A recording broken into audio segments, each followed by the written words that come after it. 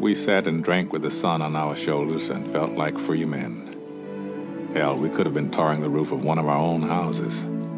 We were the lords of all creation.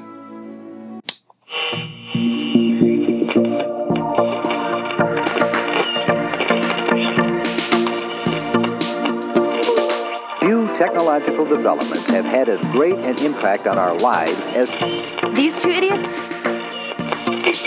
Doc tells me you two are pretty good. Best in the company.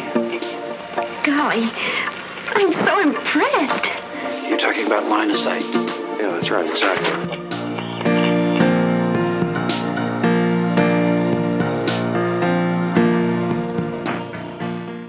Who can take a podcast and give it extra flair? Talking about movies that most people don't really care. The prison movies can. Welcome to Line of Sight. My name is Adam. My name is Nathan. And this is episode number 33 for April 28th, 2020. Thanks for joining us. And we're Nathan, still in, we are still in lockdown, and because we're in lockdown, we have a very special guest, my good friend Brad.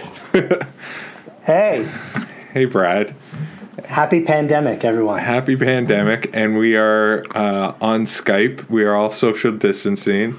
Me and Adam still remain in Canada, but Brad is in the United States, but he is a Canadian. Right. It's kind of like I'm in jail, being trapped in the United States, can't get back to Canada. Yeah, you have it so rough.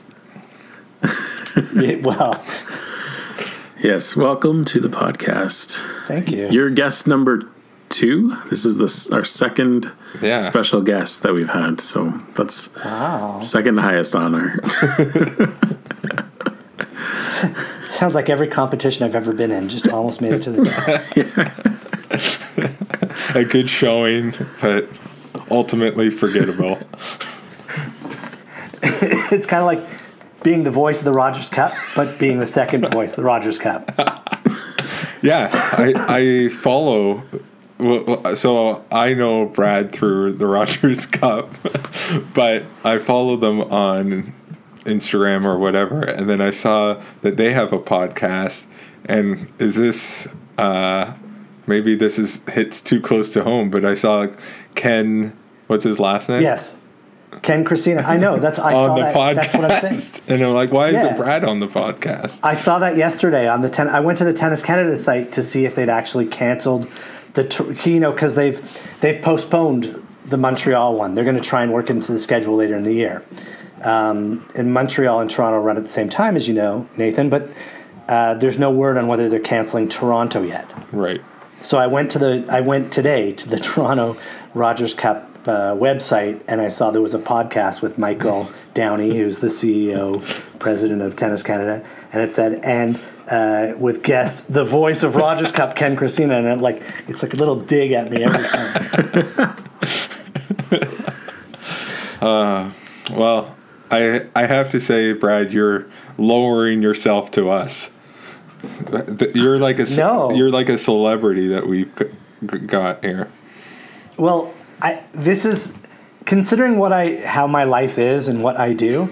This is the first podcast I've ever been on, so this is kind of like an amazing thing. So it's not lowering myself. Maybe expand on that. What is your life and what do you do?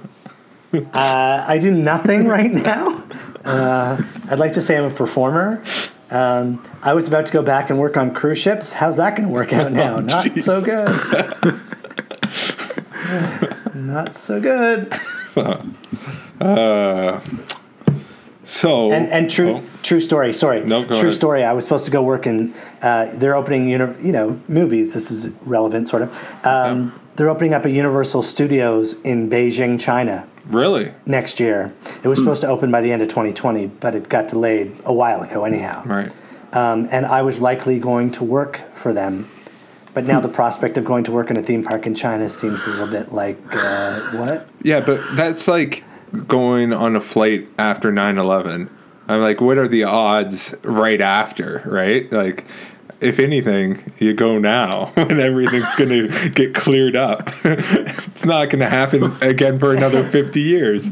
No, and I agree. I totally agree with that. However, that being said, it's like how many people are going to go to theme parks in China right now? Oh, man, I would love to.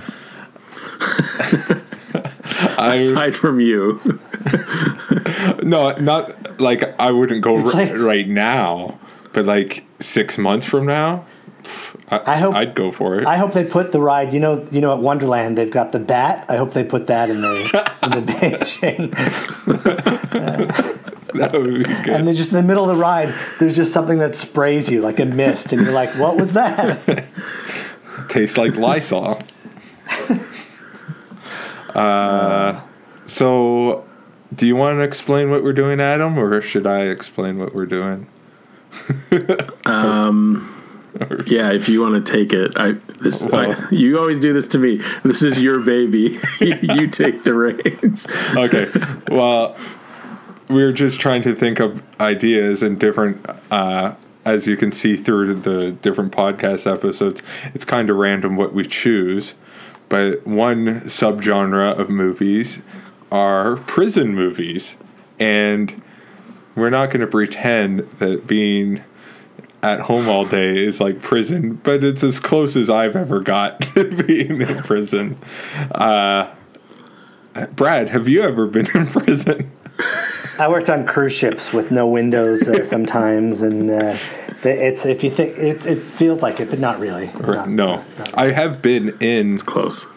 I don't know what you call it, but like not a real prison, but just like at a police station where they hold people for 24 hours or whatever. But that's not like a real prison where you're there for. Yeah, it is pretty much a drunk tank. There was only drunk people in there. I was arrested twice. For real? Yeah, but one of them's a goofy story. Can we get into this? Yeah, for sure. This is the first time I've ever publicly spoken about this. Well, change the name and places for the innocent. No. So the CNE, the Canadian National Exhibition, of course, before they tore down the building for Exhibition Stadium, right? Remember when they tore that down? But they opened up Skydome, and then they started these 3-day casinos in Ontario. I don't know if you remember. You could go play blackjack. And I was working at the casino there. What year is this? I want to say like 94, 95. Okay. I was 8. 93, 94, 95, somewhere in there. I was 8 years old. Okay, great. So I'm old. And I was a wee baby dealing cards. It was amazing. Card. Okay, but so anyhow, there was if you're on Lakeshore and you're turning in to go into the CNE from Lakeshore, like I drove my car and I parked across the street from the CNE on Lakeshore, and there's a traffic light that you need to cross to go into the thing, and there's also a big sign there that says cars are not allowed to turn right into this thing during the CNE. Meanwhile, car after car is turning right. I cross the street against the light, and I hear a siren from a police car. He's like making that noise, like ah, and I'm like, I don't know it's for me. And I cross the street, and he wants to give me a ticket for crossing the street. I'm like, you're not stopping any of the cars that are legally turning in, but you're stopping me. So he asked me for my name, and I, like an idiot, didn't really want to get a ticket, so I made up a name. Donald Duck. I made up. No. Actually, it was somebody I knew as a kid. I probably shouldn't say this out loud. I just used the name Adam Breslin, and I hope he never listens to this because he'll be what the hell. And I'm pretty sure that's what I said, or I probably made up a mixture of a name like Adam something or other. And Bloom. The police officer says this to me. He goes, "Do you have a driver's license?" And in my I don't understand. I don't think that far ahead, so I go, yes. So then he goes to his car and he runs it and realizes that I don't exist with a driver's license. And now he knows I've given a false identity. What? Well, not with a fake name, no. Oh, okay. So Adam doesn't have a driver's license. I made up a name, like Adam Burger or something. I don't know. I made up a name. And so he does, and he says, "Do you have a driver's license?" I go, "Yeah, but I don't have it on me." Like I was trying to do it like that. because I was saying I didn't have ID on me, even though I'm sure I had my casino ID. And probably my real driver's license, whatever. And so he runs the driver's license thing on his computer, and it comes back and he says, "That is not really you. You're under arrest for giving a false identity." So he puts the cuffs on me, and now I have to plead and beg. But I was under arrest for like a minute and a half outside the CNE in the parking lot.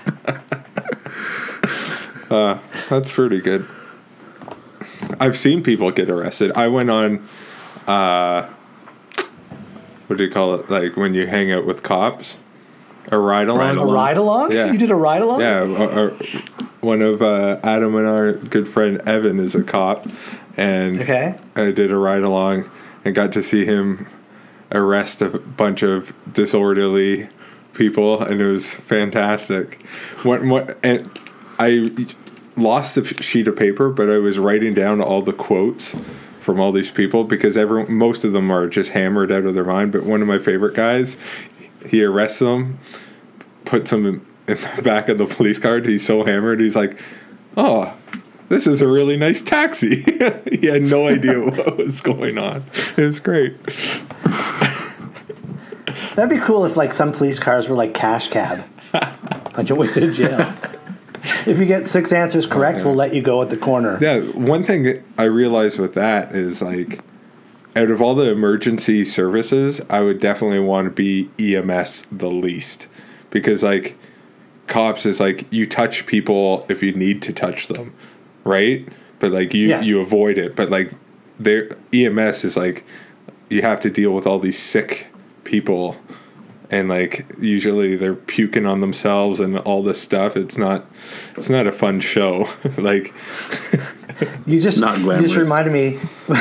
My brother Lauren, we had a family friend. His name was Wilf Steinberg. He was a gynecologist. I'm just naming names. Just dropping names. The names have not been changed. I don't care. But he's a gynecologist, and I remember one day when we were kids, my brother said to him, "Man, you've got the coolest job. You're a gynecologist. You get to see these naked women all the time." And he's like, "They're sick when they come to see me. It's not that fun."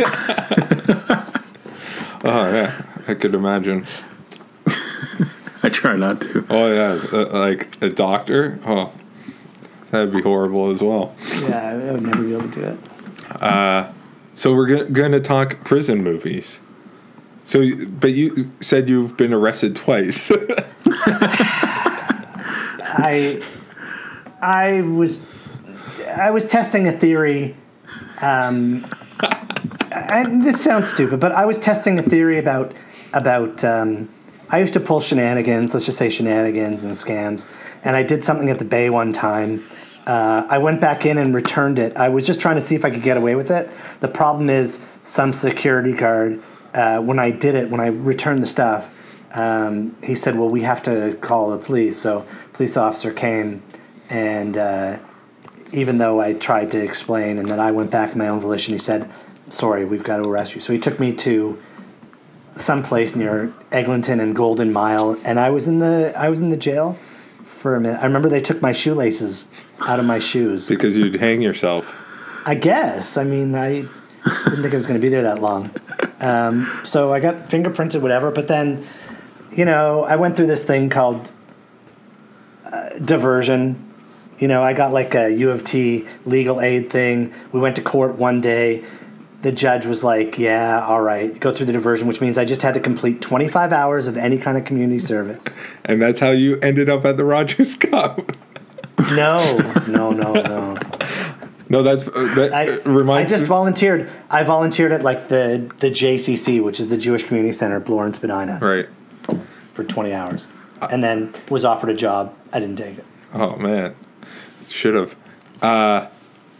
That reminds me about the Bay. One of my favorite Simpsons episodes is when Marge has a gambling problem. And then at the end, Homer's just like listing all the things he's done wrong. And then he's like, "But you have a gambling problem." And then one of the lines is, "You remember when I tried to steal all those watches from Sears? But you have a gambling problem." I love it.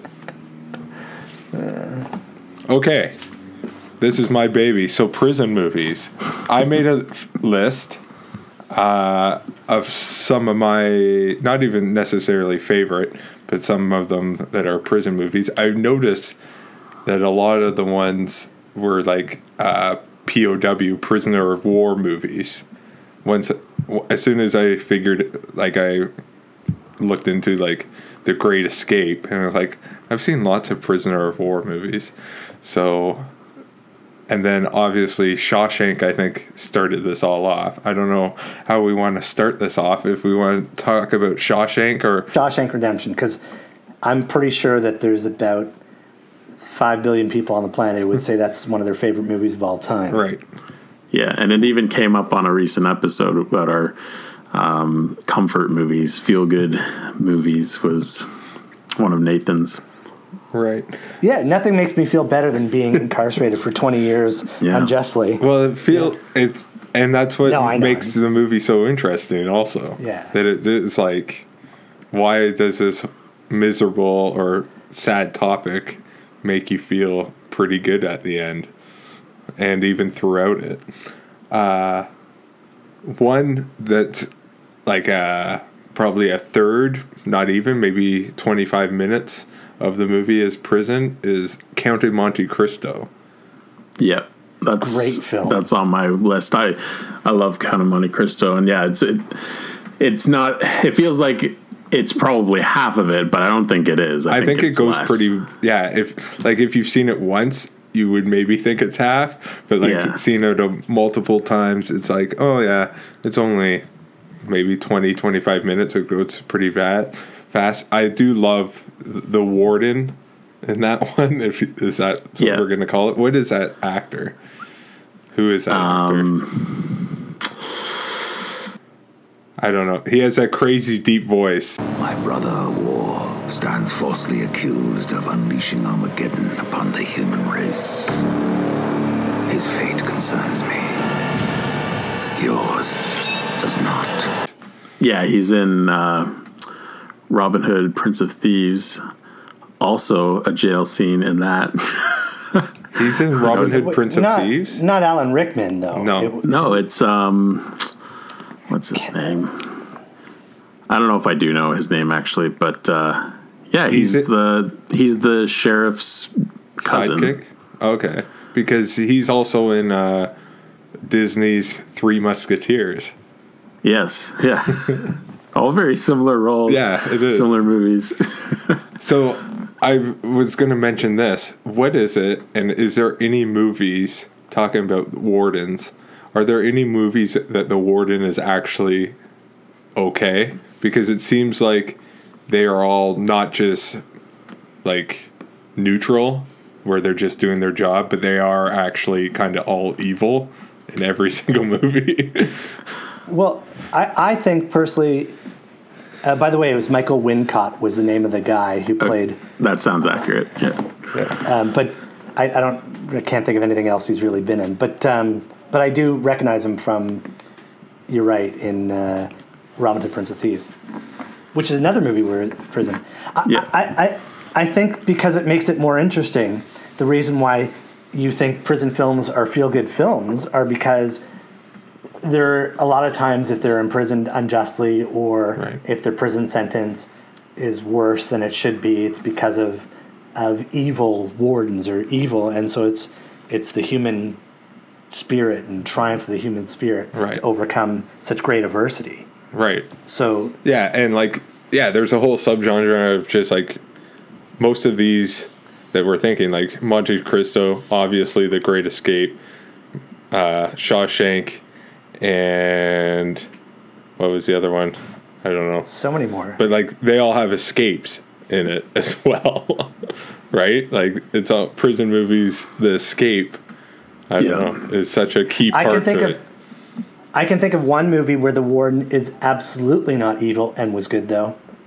And I only watched it for the first time the other day. I don't know why I've never watched this movie before, but because I knew we were going to talk about these films, and my friend Kim said, you need to watch The Green Mile. Yeah. The warden. That's what I have up on my screen right now, because I was just looking, I'm like, who's the warden in the Green Mile? Because you know what? I've never seen it either, and it's on my shelf. I've been meaning to watch it. Is it James Cromwell or? I think so. I haven't seen it, but he's in it, and he seems like he would be a nice warden. So he was in that movie. It gets like supernatural. Am I correct in saying that?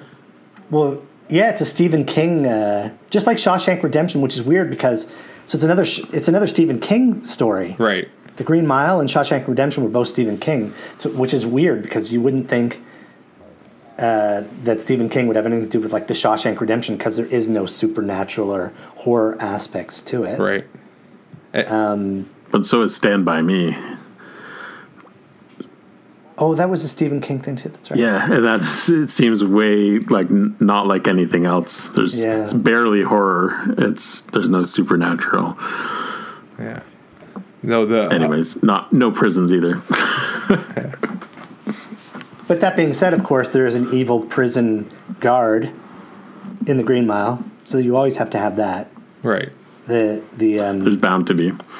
Right, and well, I think we can take like Shawshank as the gold standard, and it's funny because the guard in that, he is a jerk, but then he also helps Andy Dufresne out, like when he's getting raped in the showers and stuff, and then he makes a deal with the guards kind of to protect him. And so it's just like interesting and I think that's part of why the movie works, where it's just like different characters. It kind of shows that they're human and not everyone's pure evil or pure good, right? Everyone's on a level or whatnot. Yeah. So Count of Monte Cristo is so short, but it actually, his escape is the same escape that happens in The Mask of Zorro. Yeah. I was funny when we were talking about that. I was thinking of Zorro, and I was trying to remember if that was in fact a prison scene in Zorro, but it was, wasn't it? Right. So the idea, spoilers, but these movies are like 20 years old. Either, how does it work? Someone dies or is killed, and then the guards are going to take out the dead body, but when they leave to go get a body bag or something, the guy switches places with them. So then in Count of Monte Cristo, he actually is about to be thrown over a cliff, and he brings one of the guys with him down into the water and kills him. But in Zorro, he just gets buried alive and digs his way out. It's like a rebirth. You leave prison, you dig yourself out of the earth. Yeah. Out of the wind. Yeah. I don't think I could dig myself out of 6 feet of dirt. I don't think I could last in prison for more than 3 hours. I have another one with a decent warden. Okay. And you'll laugh. Ernest Goes to Jail. Is that... I've heard Ernest Goes to Jail is the best Ernest movie. It probably is. Again, we got to do a whole episode on just the Ernest. We'll do an Ernest episode, but it gets it kind of gets supernatural at the end, because there's a whole subplot of him getting electrocuted. He keeps getting shocked throughout it, and then I guess he ends up in the electric chair, and then all of a sudden he's like magnetized and he can fly. It gets really crazy. But yeah, there's a prison movie for you. It's got a warden who's kind of like, I don't know, he's in a ton of things. Like to see him, you'd recognize him, but I don't know his name offhand. But he's kind of just like a hard ass, but he's not mean or anything. Right. We watched that one a lot growing up. Ernest Goes to Jail. I don't know if I've ever seen a full Ernest movie. I don't even know if I've seen half an Ernest movie, to be honest. Well, yeah. I always watch Ernest Saves Christmas. Yeah, Christmas time. And honestly, I don't know if there's any others that I would watch regularly. I think we have a pack. It's got 3 of them. It's Ernest Goes to Jail, Ernest Goes to Camp, and Ernest Saves Christmas. And I remember Ernest Goes to Camp when I was younger, because I think it was on The Wonderful World of Disney. Actually, there's even a shot in the opening of him falling off a ladder. So I remember like, oh, this movie was hilarious when I was a kid, and watching it was just like, this is terrible. I don't know the last time I saw Ghost of Jail. I'm sure it's not a masterpiece at all, but worth mentioning. Have either one of you seen, talking about escaping and stuff, have you seen Escape Plan? Is that the Stallone Schwarzenegger one? Yeah. And I think there's sequels now, but I've only seen the first one. Can I spoil it? If I were to guess, does Schwarzenegger get out but Stallone doesn't? I can honestly tell you I don't remember. The only reason I say that is because I'm pretty sure I saw the preview for the second one, and Schwarzenegger wasn't in it. So I was thinking either he dies or he escapes, and Stallone doesn't. It's kind of more Stallone's movie, but yeah. But no, the thing is, Stallone gets thrown in prison a lot. You notice that? Oh, that Judge just made Dredd. me think of another one. Tango and Cash. Tango and Cash was the big one I was going to mention, but never Judge seen Dredd Tango and Cash. Tango and Cash is such a great film. Him and Kurt Russell are police officers who get framed and thrown in jail, and there's a big escape from jail. Yeah, there's more in jail than I remembered the last time I rewatched it. There's quite a bit, actually. Yeah. And then Terry Hatcher. She's in the film. She's in there? Yeah. Yeah. A young Terry Hatcher. A Tomorrow Never Dies Terry Hatcher? Yeah. Oh, well before Tomorrow Never Dies. Is she Stallone's sister?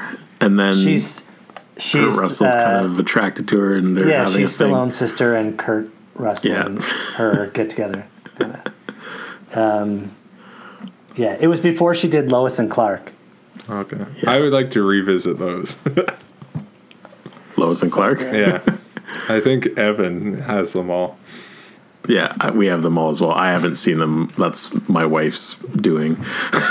She likes them. Actually, Dean Cain was her first celebrity crush, apparently. And really? There was one time he was on like Letterman or something, and I don't know how old she would have been, but her parents actually went and woke her up in bed and it's like, come downstairs, and didn't tell her why. And it's like, your boyfriend's on TV, and it's like she's half asleep, and it's like, what? Oh man, that's good stuff. Yeah. But Escape Plan, yeah.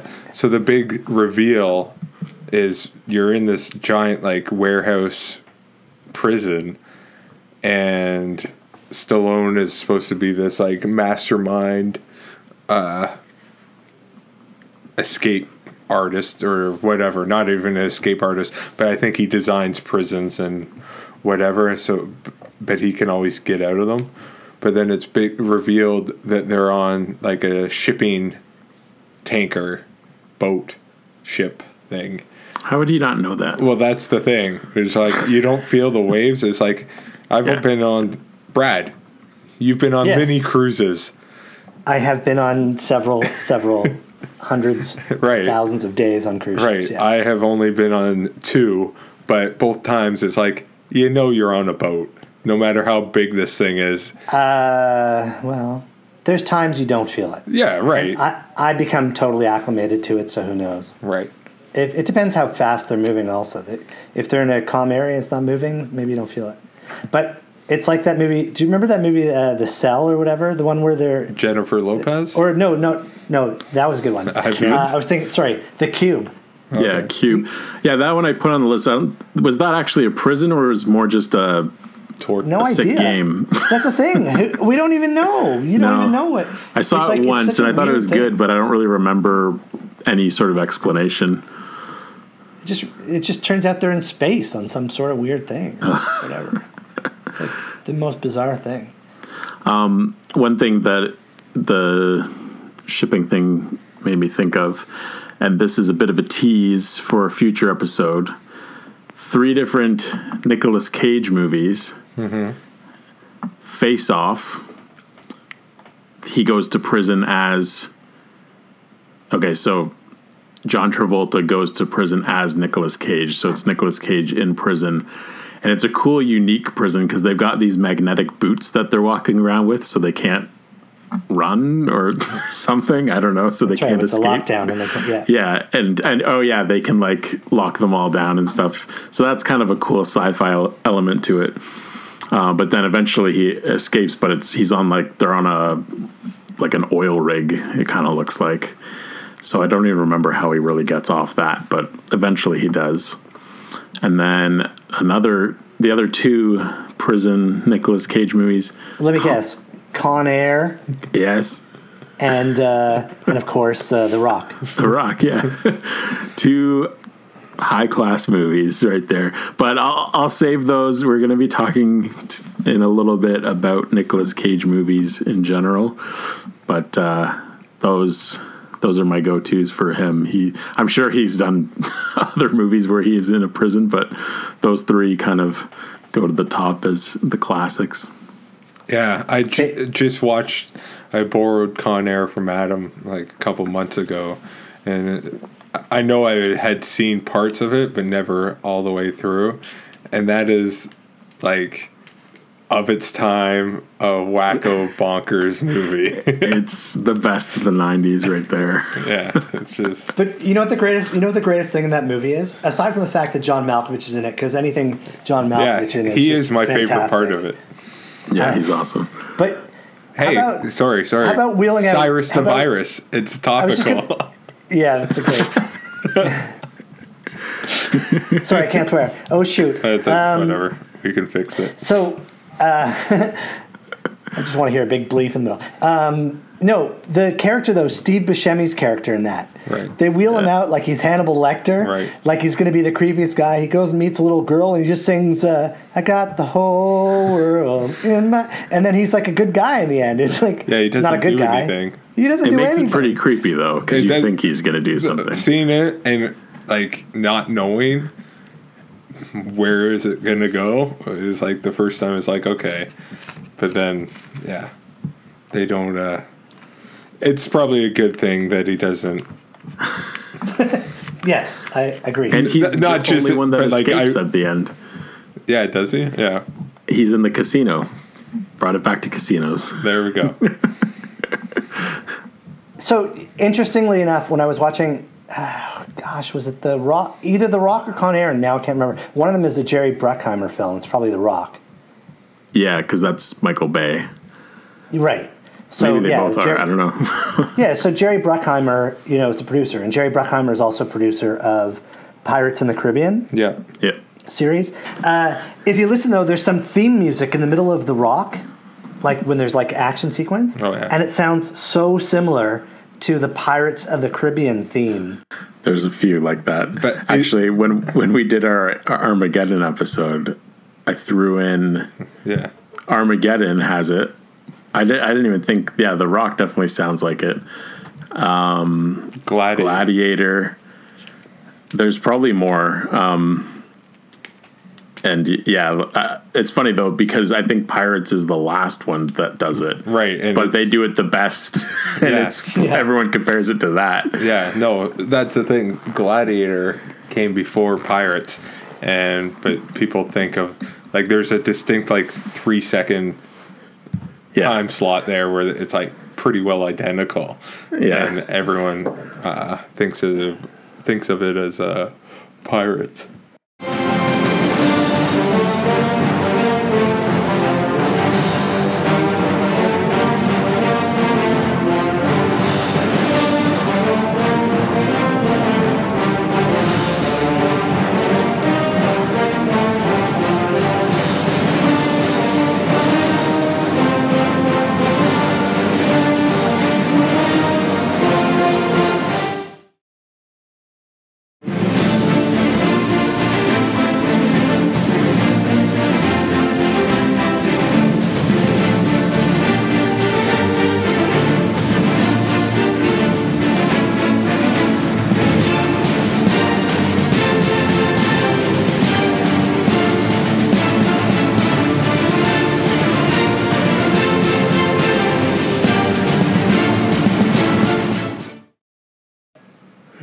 just funny though. You know, the main theme. When the same producer's involved, he's going to get the same guy to score the film, and then the guy scoring the film just doesn't change anything. It's awesome. Oh, I have no problem with it, because if I was able to direct a movie, I would have got, because he's dead now, James Horner, because I love, like, so many of his scores sound the exact same, but I love it and I don't care. It's just like, yeah, do that thing that you've done before, just slightly change it, maybe a little faster, slower, but keep it the same. But it's kind of cool when you think about it, though, how something as innocuous as a soundtrack or like even a little snippet of it is so identifiable with the film and probably elevates it to a whole different level too. I mean, Pirates of the go ahead. Sorry. Pirates of the Caribbean might not have had the same flash without that. Dun, dun, dun, dun, People dun, dun, argue dun, that dun. Star Wars would not be the success it is, and that like the music in Star Wars is the best thing about Star Wars. And it's like, there's a good argument to be made that like if they didn't have that awesome music, those movies would not be even close to as successful and loved as they are. Agreed. Bohemian Rhapsody probably wouldn't have done well if they didn't have any music in it. That's true. I thought of a good warden, another good warden, by the way, though, because there's two films that I saw recently. Well, one of them was one of my favorites I saw a long time ago. But Robert Redford was in two great prison films. I'm sure you guys know one of them, The Last Castle. Mm-hmm. That's probably my top favorite prison movies. Me as well. James Gandolfini, and it's just amazing. But there was another movie that Robert Redford did years earlier called Brubaker. Okay. Where he plays the warden. But to start off the film, he wants to get a sense of what the prison's like and to see what needs to change. So he gets taken in as a prisoner and gets treated like a prisoner for the first few days or whatever it is. And in the first 30 minutes of the film, he says maybe 3 words. It's kind of crazy.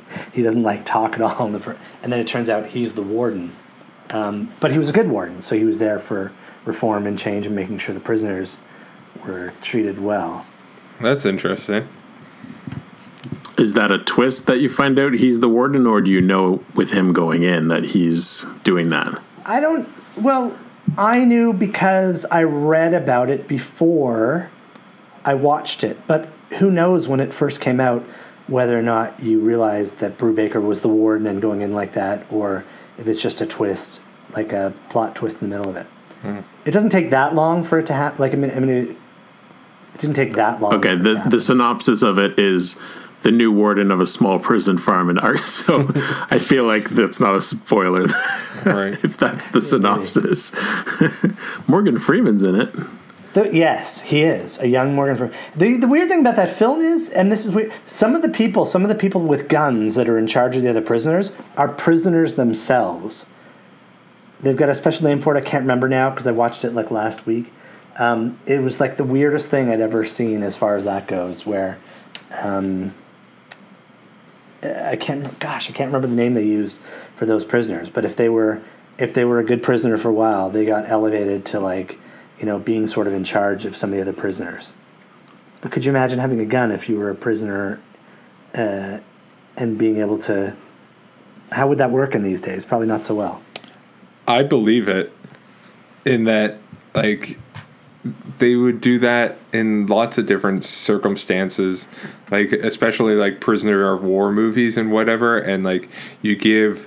and talk about human nature. I feel like prisons like force real human nature to come out, and like you give someone a slight advantage and slight power, even if they are a prisoner too, it'll go to their head and like they'll just love it. And I can definitely see there's tons of stories about that kind of stuff where like in World War II and like different groups are all locked up together, but you give this one group a little bit of a elevated status, and it's just like they treat the rest like garbage, but even though their life sucks as well. Did either of you think of the most horrendous prison film of all time when you were just saying that, thinking about that Power Schindler's List? Yeah, I was thinking that just like because you guys we were talking Band of Brothers and POW camps, but I feel like I was thinking Holocaust movies are like completely different. Like they're because like it's weird because like you remember that show what's that POW TV show? Hogan's Heroes? Right. And it makes like the Nazis like out. Yeah, it makes the Nazis out to be like comedic. And the funniest thing about that, people have pointed this out to me, is like, when was that movie or show on? Like in the 50s, 60s? No. It would have been the 70s. Okay.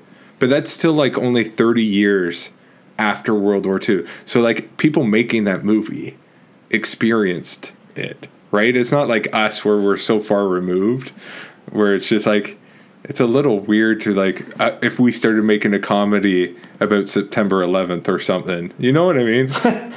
Yeah. Like it just seems that like isn't this a little touchy? Well, when did Team America World Police come out? Right. That was a little soon.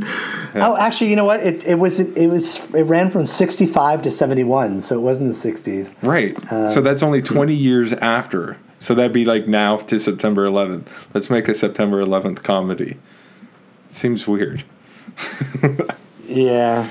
But like, I guess that would be tough. Yeah, it reminds me. Have you guys seen The Great Escape? I don't think I have. I feel like I saw it a million years ago. Right. I saw part of it in Once Upon a Time in Hollywood. Right. But there's another theme. There's a marching song. Yeah. In The Great Escape that's famous, and it's also in The Bridge Over the River Kwai. Yeah, I have that written down too. Oh, it's in both of them? Is it the same march? I thought it was just The Bridge Over the River Kwai. I think it's in both for some reason. I could be crazy.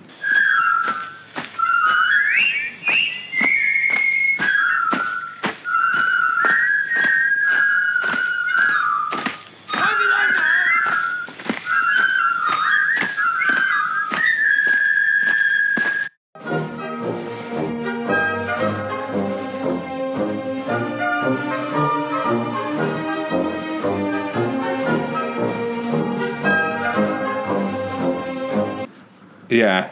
That would be weird if it was in both. I think I haven't seen The Great Escape, but I have seen The Bridge. Have you seen Chicken Run? I've seen parts of it. I haven't seen the whole thing. It is The Great Escape. But what I was going to say is like how a lot of prisoner of war movies kind of, even like Hogan's Heroes, same thing, like they get comedic because they want to be like especially not so much in like the like Pacific, but like Europe prisoner of wars. It's like the Americans are always like so sassy to the Nazis and stuff. And I distinctly remember they're like digging this hole where the showers are in The Great Escape, and then a soldier's going to come in, so they clean it all up, and then some guy starts taking a shower, and then another guy's just standing there, and then the prisoner or the soldier's asking us like, what are you doing? Having a shower. What are you doing? The guy just standing there is like, I'm a lifeguard. And it's just like always like this weird comedy in this movie that's about war and people get killed, and it's just different. But I like it. I like when we make fun of Nazis, though. I've never seen The Producers, but I was just going to tell you, though, that is one of the great. That's what I was just about to say, though. One of the greatest films of all time. It's hilarious. Zero Mostel and Gene Wilder, right? And Mel Brooks in the middle of the film. You know what the premise of The Producers is, right? Yeah, to make the most horrible. Yeah. Right. So they pick a script, Springtime for Hitler in Germany. Right. And then in the middle of it, there's a song that goes, Springtime for Hitler in Germany. And then in the middle of it, Mel Brooks comes out and just sings, "Don't be stupid, be a smarty, come and join the Nazi party." And it's just like hilarious. Okay, it's Mel Brooks. Yeah, I think it's Mel Brooks. He did all those Spaceballs and Young Frankenstein. Spaceballs, Robin Hood Men in Tights, Young Frankenstein and stuff. Young Frankenstein, History of the World Part 1. You guys should do a Mel Brooks. Dracula, Dead and Loving It. Right. No, because, Jiminy Glick? Yeah. Yeah? So I was watching some of that, and it's just like the greatest hits, and he's interviewing Mel Brooks, and he's like, "What's your big beef with the Nazis?" What's my big beef? Yes, it seems like you're always What's knocking. my big beef? Everything you're always knocking the Nazis. Oh, it's time for Mel Brooks to knock the Nazis, it seems. Oh, I don't know. I think they're rude. I guess. It's good. It's good stuff. Oh man. Okay, I have a trivia question for you guys. For you, because you guys are movie buffs, right? I am not.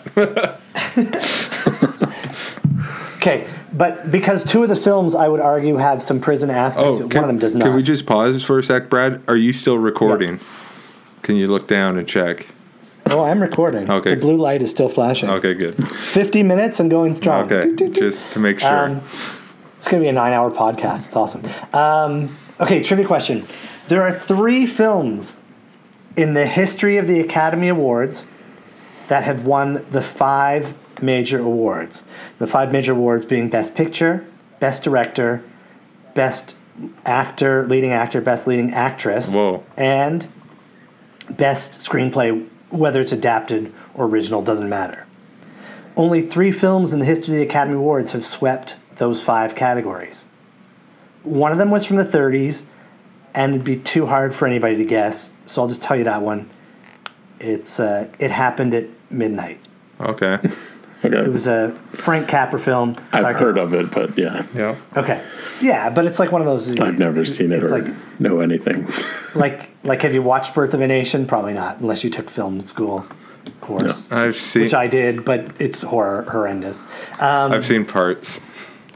It's just horrendous. But okay, but the other 2 films, one of them was in the 70s, and one of them was in the 90s. Any idea what those 2 films would be? Are they prison movies, and that's why you're bringing it up, or is this completely? They both have some non-sequitur? serious prison or prison-like aspects to them. The one in the 70s. The one in the 70s, people are locked up. They're confined.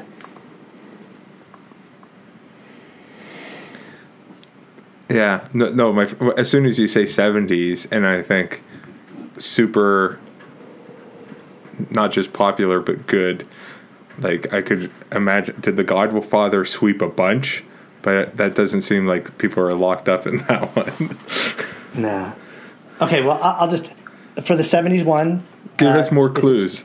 Jack Nicholson's in it. He won Best Actor. Oh, One Flew Over the Cuckoo's Nest. Exactly. There you go. Okay, so... Yes. And because they're locked That up, makes right? sense. So that's prison-y. They're on lockdown. Yeah. Now, the one from the 90s is probably one of the best films of all time also. And there's a massive prison aspect to it, even though... I think I know. Which is more of a clue than I've ever given for that before, to be honest. With saying the prison part. The Silence of the Lambs? Silence of the Lambs. Yeah. Just because, is that 1993? 91, I think. It's either 91 or 94. What did it beat out? Didn't it beat out something else that is very good? Yes. But like it that did. usually, but like it's like Yeah, I know. I was looking at that year recently, and I was surprised to see that. It beat out like Forrest Gump, maybe, or something. No, that was Forrest Gump won stuff. The tricky part of thinking of those is, of the 5, the one award that I was having a hard time coming up with was Best Actress, because a lot of these is usually mostly male casts. So, Right. I mean, it makes sense once you said that. It's like, oh, of course. But thinking of prison movies and stuff, it's like, Yeah, there's no women in these movies. you need a lead woman. Then usually there's maybe a supporting. Yeah. But No, that's the problem. Either it's a female, and then the male is nothing supporting. Yeah, exactly. That's why it's tough. That's why only 3 films have ever done it, which is kind of crazy if you think about it. Right. And then I think it falls into also like all these prison movies. It's always men in prison. Nathan, you know what it beat out? Actually, it beat out one of your favorite films, Oh, Beauty and the Beast. Beauty and the Beast. There you go. Yeah. Exactly. It also Bugsy, JFK, and The Prince of Tides, the Barbara Streisand film. I'd like to do a JFK thing or a Oliver Stone thing. we have a history with JFK. Yeah, we do. We always pushed to watch it in drama class in high school just because it was long and it would kill like 3 day periods. Can we watch? Should have done it with the movie. Did you guys ever see the? You guys are probably too young for this. The movie Reds, Warren Beatty. No, I haven't seen that.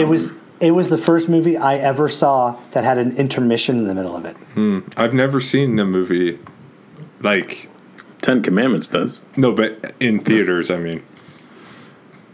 You've never seen a movie in theaters, or just one that had an intermission? An intermission in theaters. You should leave the house more, Nathan. I've seen lots of Get out movies there. Get out. in with intermissions.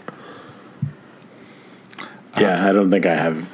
I've seen them at home, but yeah, not in theaters. Yeah, talking about intermission, it's not really a jail, but he's locked up is Ben-Hur. He is. It's kind of like a prison, that boat. It's not very fun.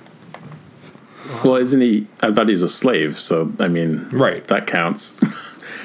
Same thing with Gladiator. Is that like saying Castaway's a prison film then? Castaway's an isolation film. That's next week.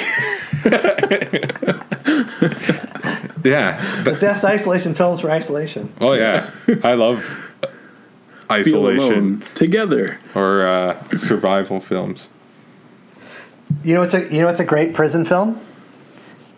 An Innocent Man. Haven't seen it. Tom Selleck. Tell me about it.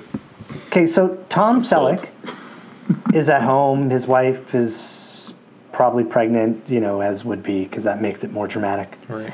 And some 2 bad police officers who I think are doing coke look at the wrong address, break into a house, and because Tom Selleck is holding up like a phone or something in his hand, they shoot him. And because they don't want to get in trouble, these dirty cops, they plant a gun on him and some drugs, and he gets thrown in jail. And while he's there, at some point, he has to defend himself, and he has to shank somebody and kill him in order for people to leave him alone, which is bad because he's a good guy, whatever he goes, and then he gets out, and then those cops come back and they try and warn him, like, not to do anything. They'll be watching him, and they harass him a bit, so he ends up, I don't know if he doesn't kill them, but he gets them in trouble, and then they go to jail. It's good times. But it's a great film. Yeah, that sounds fun. I mean, not as good as Over the Top. Where is that the one where they thumb wrestle or something? Arm wrestle. Oh, arm wrestle. Wait, is that? I would watch a thumb wrestling movie. What is that? Stallone? Yeah. Mm-hmm. Yeah. That's another Stallone. Stallone's in jail all the time, man. Yeah. I don't think he's in jail in that though. That's like professional arm wrestling. Yeah. Yeah. Talking about Judge Dredd. Have you seen the new Judge Dredd?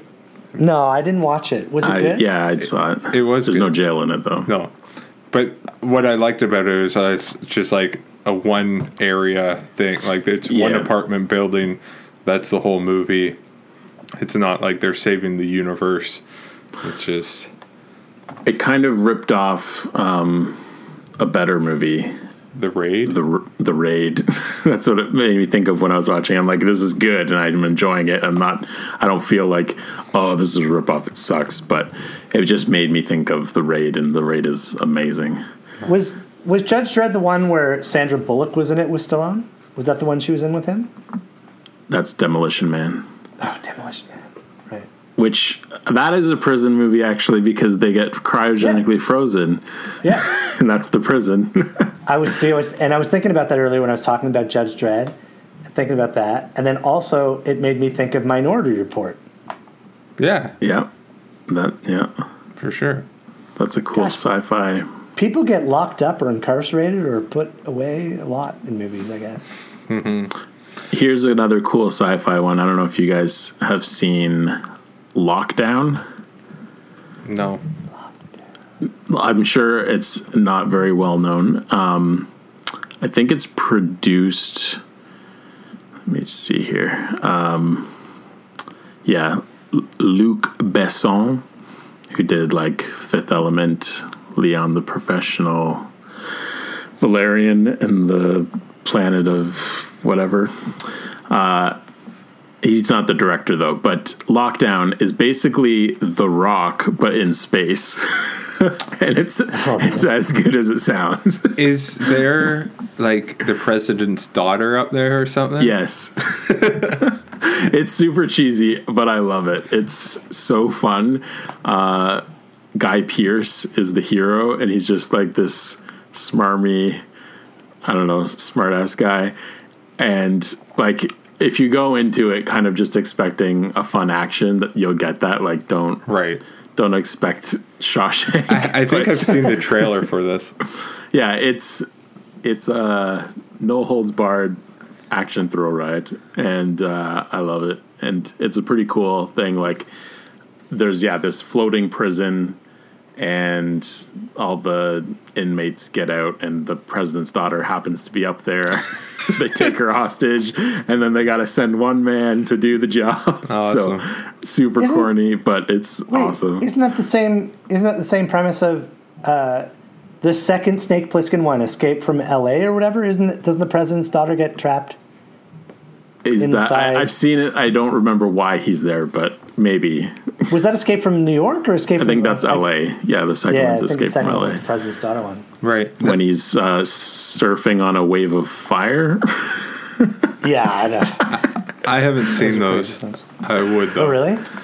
No, I want to get more into John Carpenter. I've been watching a few of his, but yeah.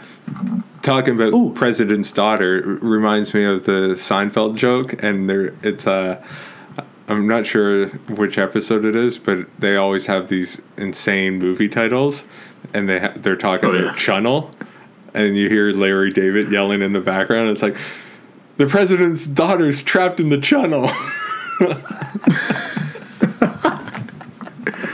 And then it's just like, it's like somewhere between England and France. It's something tagline. It's so good.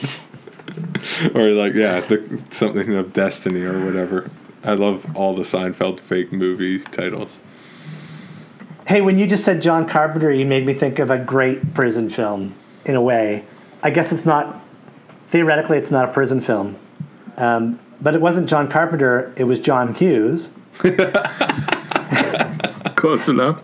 It's the 34th anniversary of it, and actually tomorrow, even though this will come out after the fact, do you guys know what TIFF is doing where they've got like on Twitter, they've got live interviews with the star of film. So last week they did it with The Princess Bride and Mandy Patinkin.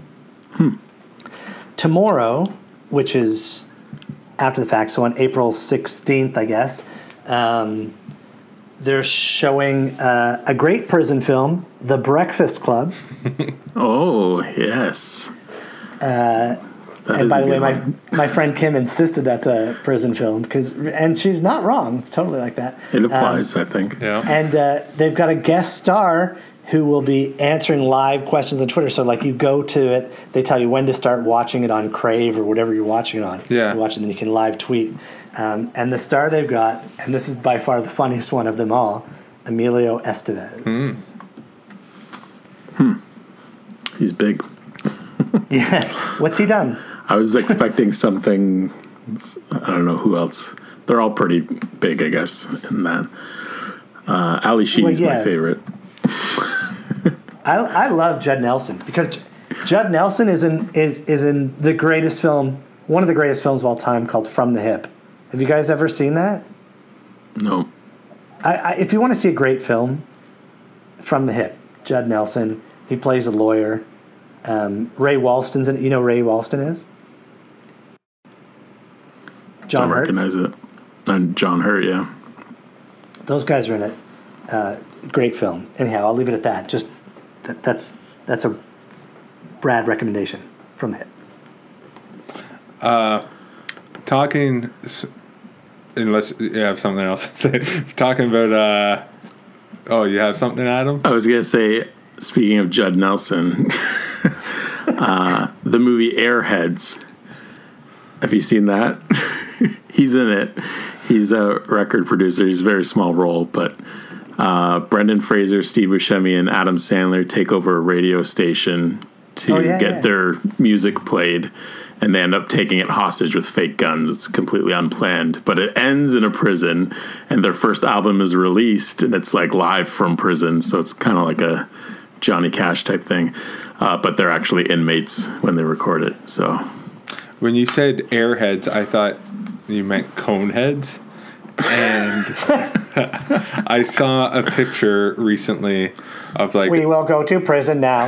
A red carpet event with the new show Picard, but it was like the old TNG cast on the red carpet. But the way this stuff looked behind them, Picard. The like words Picard was behind Patrick Stewart, and it made him look like he had a cone head. I'll have to post this. Have either one of you seen To End All Wars? It's a POW. I remember getting this from the library. It's 2001. Kiefer Sutherland is in it, and it's so they're in. I don't think they're in Japan, obviously, but they're in the Pacific Theater, and I think so. Kiefer Sutherland's the one American, but then there's a pile of Scottish guys, and he's like hot-headed and everything, always trying to escape, but then they punish everyone. But then through it is similar to Bridge Over the River Kwai, because they're forcing them to build a rail track. But then there's this whole redemption thing where him and one of the prison guards gets like they end up forgiving each other. And it's based on a true story, and they're friends now. I'm sure they might be dead by now, but like it's a crazy story that like this Japanese POW soldier becomes friends with one of the inmates years later or whatever. So it's an action, and like there's just crazy torture scenes where it's not like gruesome or anything, but they like tie Kiefer Sutherland up on the ground. So just rope out on the ground, but just like at a slight decline. So not even like 45 degrees or anything like that, but just slightly back. So your head's lower and your feet are up the hill more, but barely anything. And it's just pouring rain, and just how like it's almost like waterboarding. And it's crazy. Yeah. Adam, prison movie, Zero Dark 30. There's elements of a prison in that one too. Guantanamo Bay? No, I think they're just in Afghanistan. But yeah. Have you ever seen The Great Raid? No. Another POW one where it's really not that good, but there is the ending where they actually, true story, free, I think it's like 1,000 American POWs, and it's cool. Have you ever seen Rescue Dawn? No, I'm thinking of Red Yes. Dawn. Actually, yes, I have seen Rescue Dawn. It's Christian Bale, Werner Herzog. Keep going. I'm just gonna step away. No problem. Christian Bale, Werner Herzog. Have you know Grizzly Man? Have you seen Grizzly Man? Brad? Sounds familiar, but I'm not it's his trying to remember. Awesome documentary about this guy that's up in Alaska hanging out with grizzly bears. And spoiler, it's right at the beginning, he does get killed by a grizzly, but he has tons of footage of himself with all these bears and just all the stuff. But the director of that also directed this movie. He directs documentaries and he directs what do you call them? Real movies, fictional movies, but this is based on a real story. Yeah. But yeah. Not autobiographical, semi-biographical. Yeah, but no, Rescued On is a great movie. Christian Bale, he gets into the performance crazy thin, like scary skinny, and yeah. Well, he did that in another movie too. What was that other movie he did? The Machinist. No, maybe, but the one where he's the fighter, the Irish. The fighter. Super skinny. Gosh, what is it? Anyhow, I'll think of it. But there was a.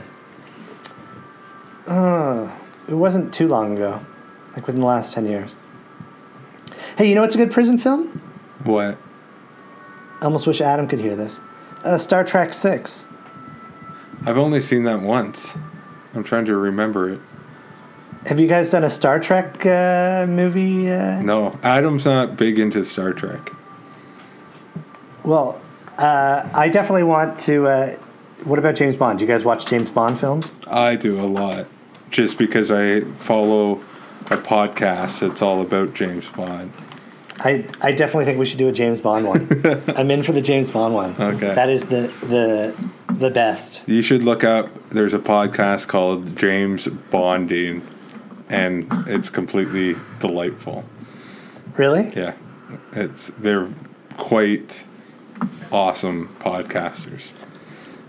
I was going to say, how many times does James Bond end up in prison? But I guess it's not really a prison. It's just like a dungeon, or he's being held captive. Yeah, he's always caught pretty much every single movie. He's incarcerated a lot. Every single movie he's caught pretty much. I'm trying to think of one that he's not caught. Yeah. He's definitely kind of in prison at the beginning of the Pierce Brosnan's last one. The World Is Not Enough? No, that's the second last one. Die Another Day. He's in North Korea. Yeah. That's right. Yeah, actually. Yeah. Oh, by the way, the film that I was thinking of with Christian Bale was called The Fighter. Yeah. And I said he was fighting. And I said The Fighter. And you did. I you said The Machinist, and then I didn't know you said The Fighter. Okay. He was super skinny in that too, right? Right. Like you could see his ribs or something. Oh yeah, crazy. Adam, I said that a great prison film was Star Trek 6. I haven't seen any of the Star Trek movies. I know. Apparently I'm going to be forced to watch them. Some of them are pretty good. Star Trek 2, The Wrath of Khan is probably not only one of the best films of all time. We have a story about that. What's that? Yeah, keep going. Sorry. No, there's only two films that were sequels in the history of all films that were better than the original, as far as I'm concerned. And one of them is Star Trek II, Wrath of Khan, because it was far superior to Star Trek the Motion Picture. And Superman 2 was way better than Superman the Motion Picture. People would also argue Empire Strikes Back's better, and other people would argue Godfather 2 might be better than Godfather 1. I would argue one of those. I think they're Godfathers are both amazing. And then what was the other one? Another sequel that Some people are saying Blade Runner. The new one's better. I think I like the new one better. That's not a sequel, though, is it? Not. Was that a sequel, or was I guess technically it's a sequel. Well, no, because Harrison Ford's in it. Because Harrison Ford comes back as he is the same guy. Yeah. Some could even argue Toy Story 2. Well, talk about prison movies. Toy Story 3. Yes. 100% take on the prison movie genre. They got all the plans and everything to escape. The lovable warden. He seems lovable at the beginning, but then there's something there. I assume Lotso is the warden. Is Lotso Ned Beatty or Warren Beatty? Oh. Is Warren Beatty the guy that read out the wrong Oscars thing? Oh, wait. That's Warren Beatty. Ned Beatty is the guy who played Lex Luthor's henchman in the Superman films. Right. And Warren Beatty is the one who's married to Anne. He played Bugsy and... Yeah, and that's, Beatty with a T, not... I think Ned Beatty is with a D. Ned Beatty is Lotso. Yeah. He's also in Deliverance. He's the one that gets raped. Speaking of prisons. He's got to be in prison movies as like a warden or something. Like an actual one. He just seems like that kind of character. There should just be funny prison films, like Stir Crazy. Do you guys see Stir Crazy? No. Remember Stir Crazy? No. I think it's Richard Pryor and Gene Wilder, probably. How many movies did they do together?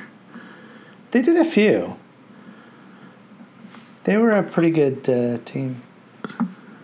Richard Pryor was a funny guy. Yeah, I gotta go back to Superman 3. Is that the one he's in? Yeah. Yeah, people say that it's underrated. I gotta go back to that. Oh, but talking about Wrath of Khan, Adam and I have a story. We were in grade 10 or 11. 10 maybe, yeah. 10 or 11 math class, and Mr. McKenna... I feel like it's 12, actually. Was it 12? I don't feel like I would take math in grade 12 if I didn't have to. I thought you had to. Wait, it's super ironic that you said grade 9 or 10. I'll tell you why in a sec. But finish your story and then I'll tell you why. But that's when you saw it. Well, I'll tell you in a sec. But then, so we weren't that bad, but we are middle of the road kids. We are not great students, but we were not like sent down to the principal's office that often. But so then I don't even know why we're talking about this, but then we were like, well, being sent to the principal's office is like going to jail in school. Right. I think he's writing something up on the board, and one of us, I don't know who, maybe it was someone else, maybe it was Evan, or who else was in that class. Evan was there. I don't know if someone yells out, Mr. McKenna, what's your favorite Star Wars movie? And just like that, Wrath of Khan. It's like, no, Star Wars. He has Star Trek so on the brain, this guy. Yeah, there was like no beat. It was just turned around. There was he may have even snapped when he said it because he was just like at the ready. That's her story. The only reason I think it's 12 is because 12 was when we sat at the back left corner. Yeah. And there was a hole in the wall that we kept making bigger and bigger. And by the end of the school year, I think I poured some milk in it. Yeah, or 100%. We made like a fountain with paper. There was like a sandwich down there. Yeah, and then we had to funnel in some milk because it was the end of the year. But, it's like, that's someone else's problem. You weren't trying to dig your way out through the wall the way that they do in Shawshank Redemption or hey, have you guys seen Escape from Alcatraz, by the way? I have seen it. No. That's a great film, too. It is a great film. It is hard, but it's based on a true story. It is. And there was like 3 guys escaped, and they never... Yeah, one of them didn't, because he delayed himself from going. Right. And then did both the guys never get caught? All 3 guys were never found. Right. It's presumed that they died because it's super unlikely that they were able to make it to anywhere. Yeah, I think they could have. You're motivated pretty good there. Yeah, but the water's freezing cold. It's like the ocean. It's tough. Is it freezing cold? It's pretty cold. It's San A lot of Francisco. times, San Francisco, the ocean doesn't really heat up that much. No, yeah, I don't know. Even in the summer. Especially out in the middle of the ocean. But, well, not middle of the ocean, but you're not right on the beach. It's not that far, I feel. From pictures, it doesn't look that far. I just feel I like know, but the currents they are never strong in found that area, his so body. it's just whatever. Like, you would think it'd be washed up somewhere either. I mean, maybe they got eaten by sharks. I like to believe they got away. I mean, I hope that. I mean, Clint Eastwood's been in other films, so it feels like he got away. The one thing with that is, like, doesn't he make, like, a papier mache head? Yeah. And it's just like, so good. How is anyone getting fooled by this? Like, he puts it in dark, his bed. and just like, I know. That was incredible. Oh, yeah, talk about prison movies. Not really a prison movies, but made me think of it. I wrote it down. President's Daughters. Air Force One, the guy, oh my God, the guy that's caught the whole time. It's not a prison movie, but you see a lot of prison scenes in that movie. I was thinking of that when I forget where we're. Yeah, I guess the President's Daughter thing. I was thinking, I'm like, is there much prison? But yeah, it's just like we're releasing him, and it takes forever. Like it keeps showing all that, and then don't they just kill him? Yeah, at the end as he's like about to get into the helicopter. Yeah. No. The we were talking about that. That's one of my favorite. We were talking about Harrison. Well, we were talking about Harrison Ford films, weren't we, right. Nathan, last week or whatever? Yeah. Just saying you could do a whole thing on Harrison Ford films, and that is clearly one of the best Harrison Ford films.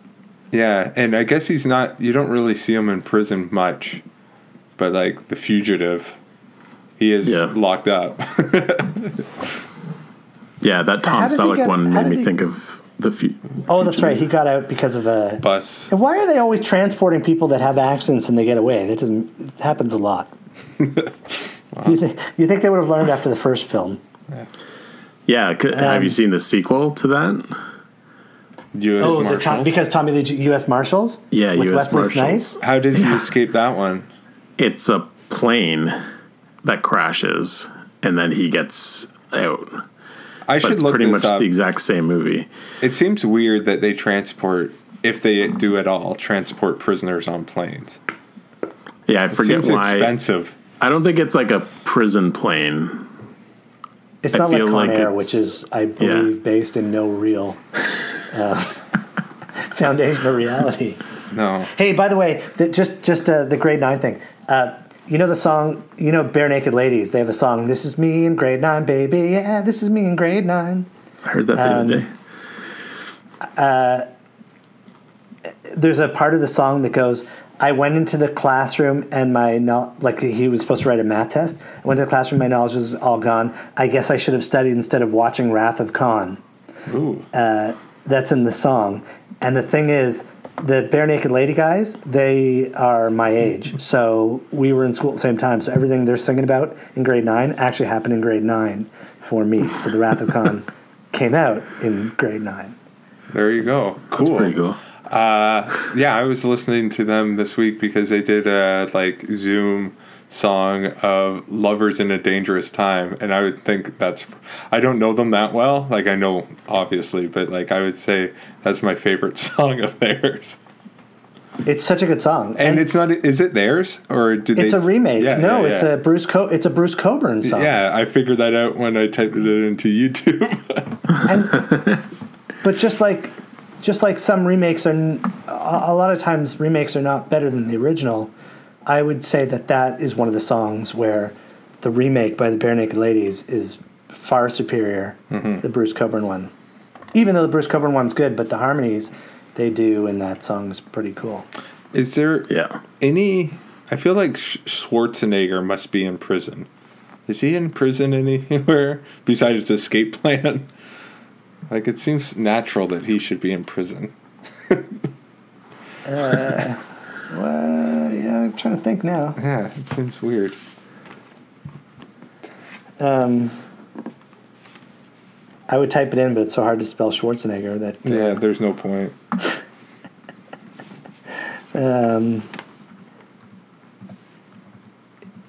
Escape Plan, you said? That might be it.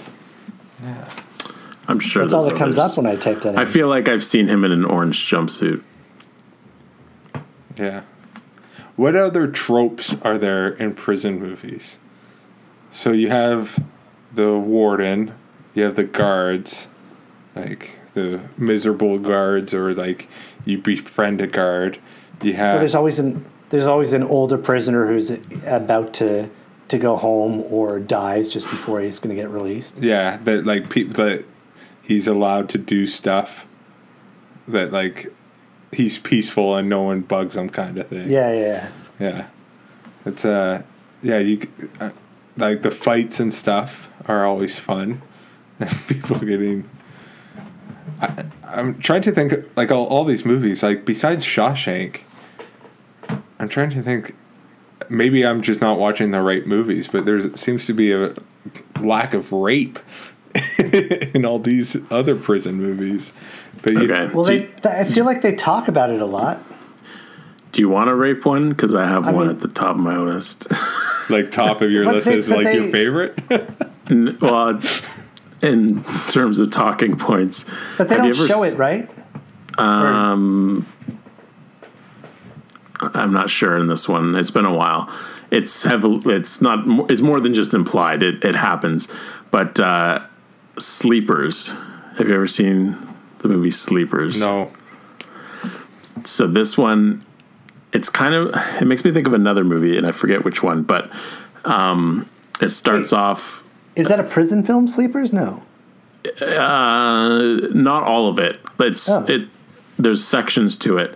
So It starts off, I think it's 4 friends growing up in New York City, and who knows, I forget what the time period is, but they end up killing a guy, I think, by accident and go to jail or juvie.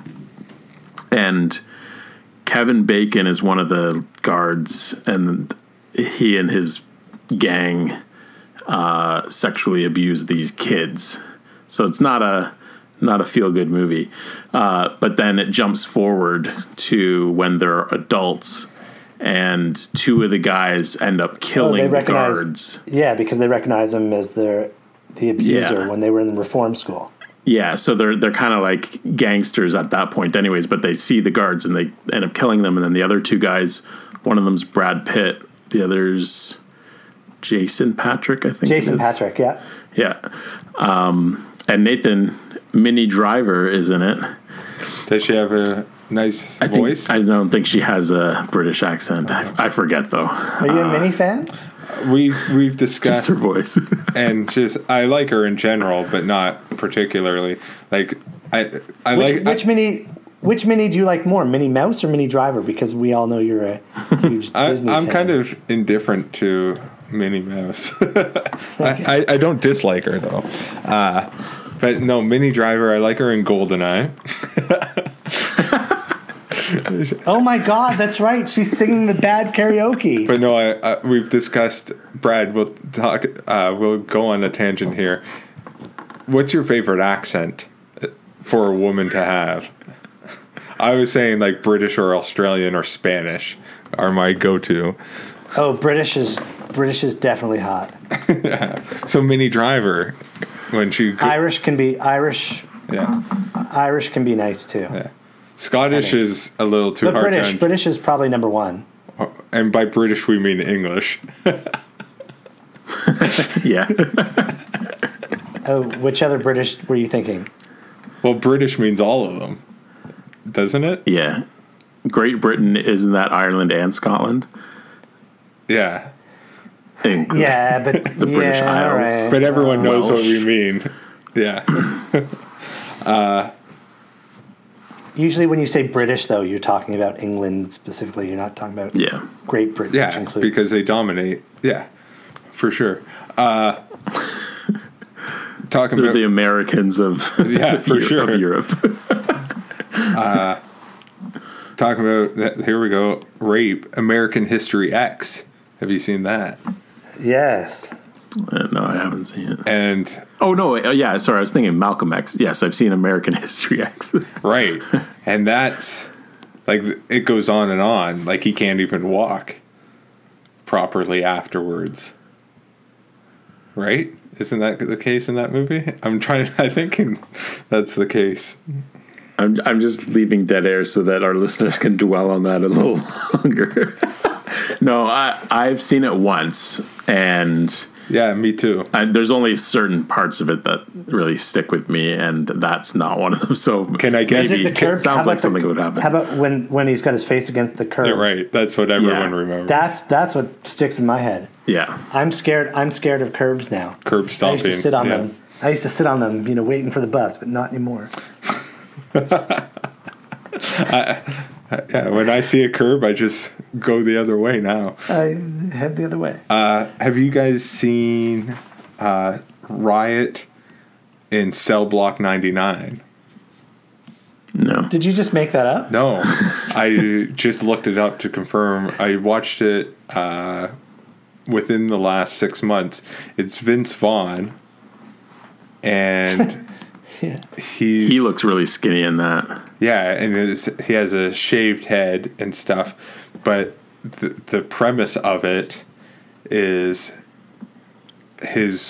a bunch of stuff happens, but then his wife is kidnapped, and for the guys to let his wife go, he is told that he has to go kill this guy in prison, and the only way to get to this guy is to keep upping his security needs, right? Because at first he's kind of fine, so I don't know how he gets arrested or whatever, but then he attacks some guards, and then he gets further and further to higher security, so then he can be near this other guy that's in a high security area, so then he can kill him, and then the mob or whoever has his wife will release his wife.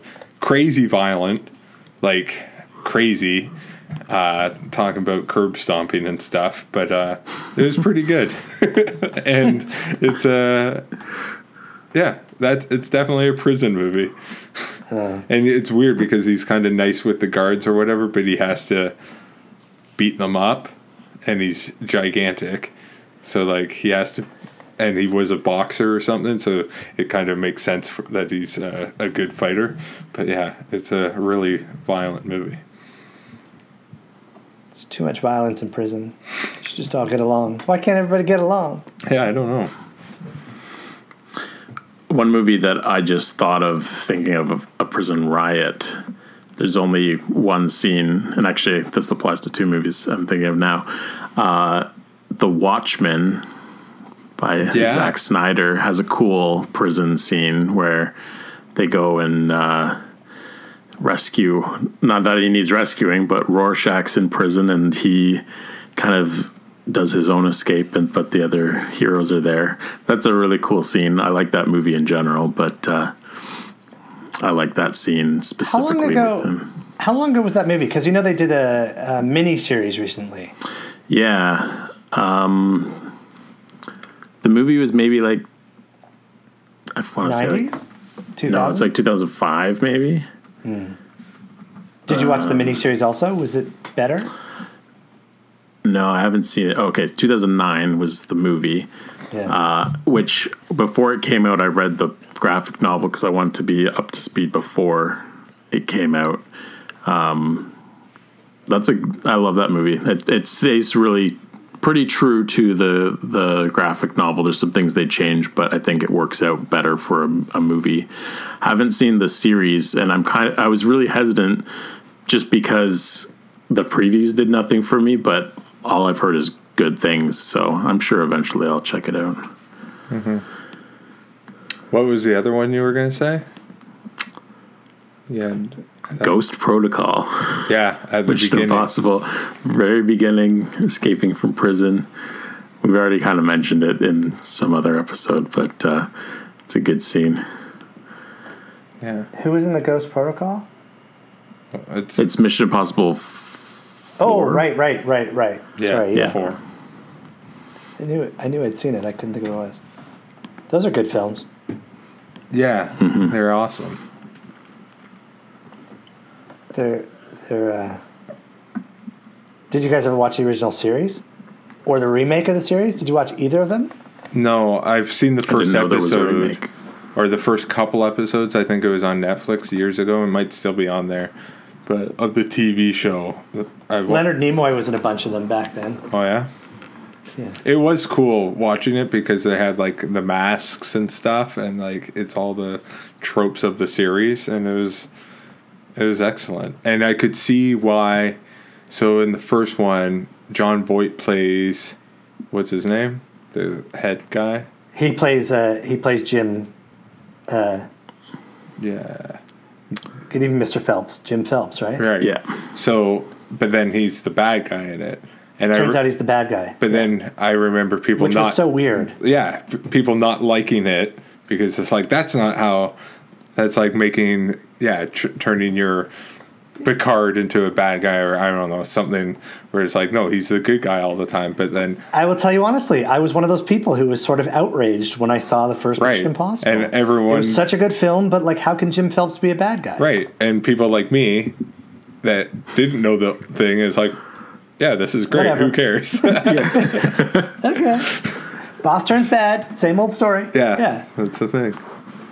No, it'd be like finding out. Superman's an evil villain. It's like tough. Yeah. Superman 3 or 4. Superman 3. That was 4. Yeah, 4. Is it 4? Yeah, with the weird kryptonite thing. Yeah. Yeah. Or the nuclear, whatever Lex Luthor said. Lex Luthor. So we've already talked Robert Redford. Let's talk Paul Newman in Cool Hand Luke. Cool Hand Luke. I've never seen it. Oh, that one. Actually, does that have Ned Beatty? I feel like he seems like he would show up in that one. I feel like he would be somebody in that kind of film. Maybe I'm thinking someone else. I haven't seen Cool Hand Luke in 38 years, but... It's a good one. It's funny. I feel like it is a funny prison movie. Like, I think you have to have some humor in these things. Otherwise, if you don't have humor in them, it's tougher to watch, right? Yeah. Yeah. There's definitely serious stuff in it, but I remember it being fairly lighthearted in certain scenes. Like, there's the whole egg eating contest, is it? They're eating, like, hard-boiled eggs. Which sounds so disgusting. Like, I don't know how many he eats. It's like on a bet. Oh, there's a couple of funny people that are in it, by the way. Just out of randomness. Wayne Rogers. Do you know who that is? Can't place the face. Wayne Rogers was Trapper John in MASH. And Joe Don Baker. Do you know who he is, right? Yeah, who is he? Well, he was in... is he in a bunch of James Bonds? I know who he is. Who is he? He's in the James Bond film. He's in the Pierce Brosnan James Bond films as like the CIA guy. But he's also in the Timothy Dalton film as the bad guy. All right, there. See, I knew. I recognize something. Yeah. Yeah. Maybe that's who I'm getting confused with, Ned Beatty. Yeah. Another movie, not a prison movie, but there's a whole extended prison part in it, is Goodfellas, where they all like do their time, and like that's part of being a good member of the mob, is just do your time and keep your mouth shut. And I do love it where it's just like even wise guys don't do time like the rest of us. And then there's a whole scene where he's like explaining how to cut the onions so thin with a razor blade that they saute in the frying pan and they disappear.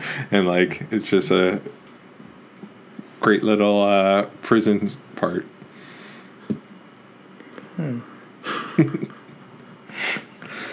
Are we dying here? We can shut her down.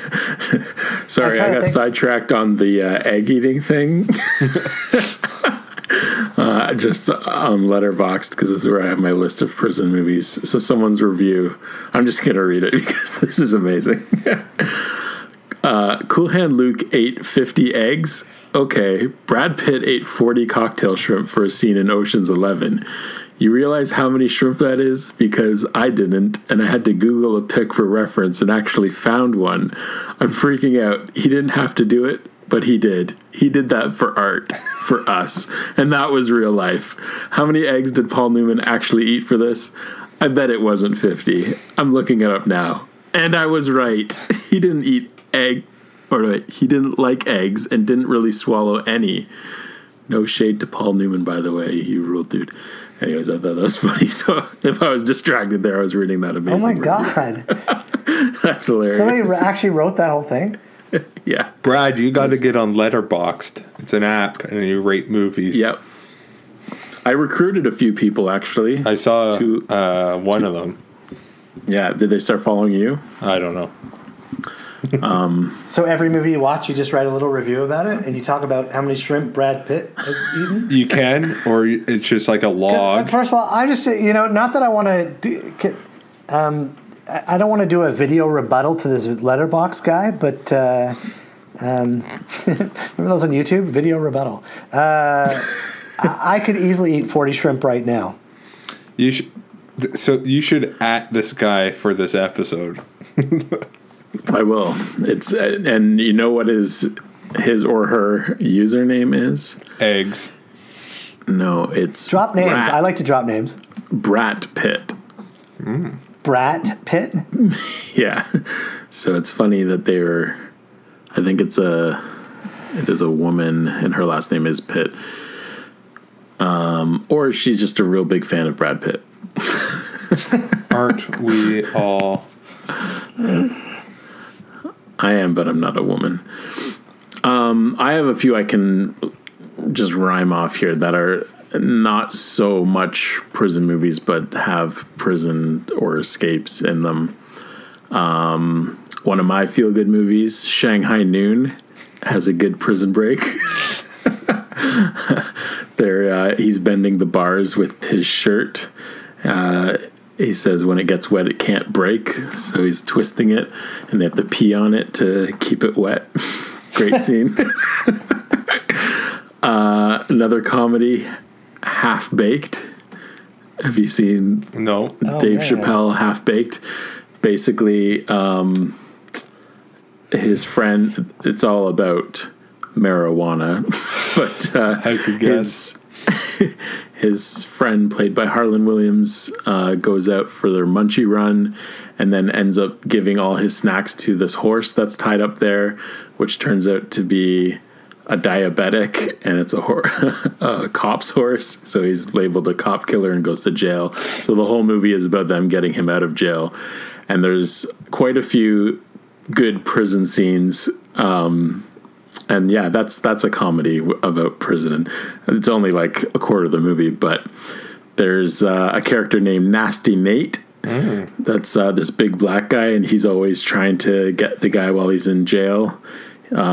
He's always after his cocktail fruit, which is what he calls his fruit cocktail. And then what's his name? Tommy Chong plays Squirrel Master, who protects him. He's this kung fu guy with a squirrel in his pocket. Oh man, this is like such a small part of the movie, but I'm really selling it. You sold it. I love Half Baked. It's amazing, but great prison stuff in that. There's a key part of The Man in the Iron Mask. Yeah. I was going to talk about that, yeah. The Three Musketeers. Nathan, I feel like you've poo-pooed The Man in the Iron Mask. I have. I've probably only seen it once or twice. It's not that I think it's horrible by any stretch. It's just that my brother thinks it's amazing. So it's always... my brother that Brad knows well thinks it's amazing, and he also thinks it's a great film. The Musketeer is amazing too. I love the. I think the Man in the Iron Mask is better than The Musketeer, but The Musketeer is good. Directed by John Woo. Yeah, the martial arts one. Yeah, it is cool. Like there is no doubt that it is cool. I still. Who are the three? Wait, who are the three Musketeers? Gerard Depardieu. In which one? Yeah. In the Man in the Iron Mask. Jeremy Irons, Gerard Depardieu, and Gabriel Byrne. Right. Oh, no, wait, and then John Malkovich. Gabriel Byrne is Gabriel D'Artagnan. Byrne's the bad one, right? But he's not bad. He's really, that's the thing. The Three Musketeers is really about four people. Right. Yeah. Gabriel Byrne is D'Artagnan, who's not one of the Three Musketeers. He's the fourth. That's a good one. That movie's good. Although it's just all for love. The Man in the Iron Mask is so much better than Disney's The Three Musketeers. Probably. I'm saying it now. Probably. I just have a soft spot for the Three Musketeers. There, we've got another podcast. We've got 3 movies right there. We can do a Three Musketeers. The Three Musketeers. There's a ton of Musketeer movies. Yeah, I would like to go through them all. They are not, none of them are like horrible, but none of them are awesome. I would say they're all watchable. They keep trying. You know, it'd be a good one to do, but it would be so hard because I don't think you can watch all those films because some of them probably aren't that good. But I think one of the most remade films is what's his name? Robin Hood. Yeah. Yeah, it's kind of the same. I feel like those two are on par. Man in the Iron Mask and Robin Hood. There may be more Robin Hoods, but I feel like recently there's a ton of Three Musketeers. Can I bring this all together for a second? Yeah. The guy that wrote Three Musketeers and Count of Monte Cristo, there's the joke in Shawshank Redemption where it's like... Alexander Dumbass? Yeah, Alexander Dumbass. It's Dumas. And then he's like, you should read it. It's about a prison escape. Yeah. I was going to mention that with Count of Monte Cristo, and it got away from me. So I'll let you take credit for that one. No problem. So everything's connected. What were you going to say, Brad? I was just going to say that a modern remake of The Man in the Iron Mask, in the most obscure way, is the movie Dave. Right. Do you see that? When he's the president, is he the president? Yeah, because he's like his twin, although not really his twin, but he has to assume the role of the president, just like Leo DiCaprio plays the other character. He is a twin. Yeah. Spoiler. Oh, sorry. Shoot. Don't see Dave now.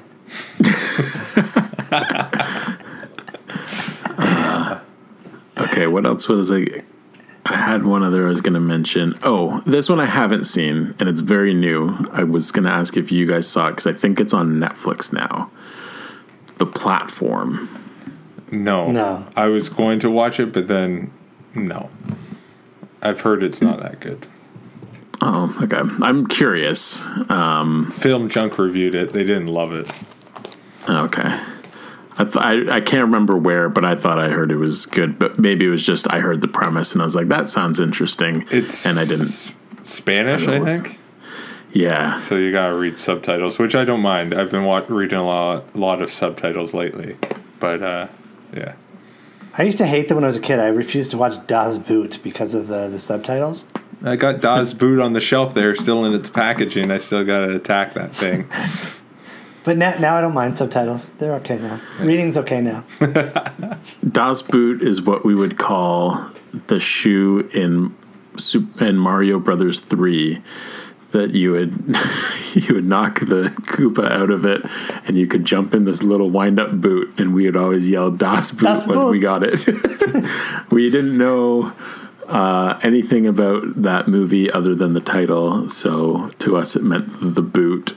I know it means boat, but that's what we called it. I can't. But was it actually? I don't even remember if I ever saw it in the end. Das Boot is it a submarine film or just a boat film? No, like a ship. German submarine.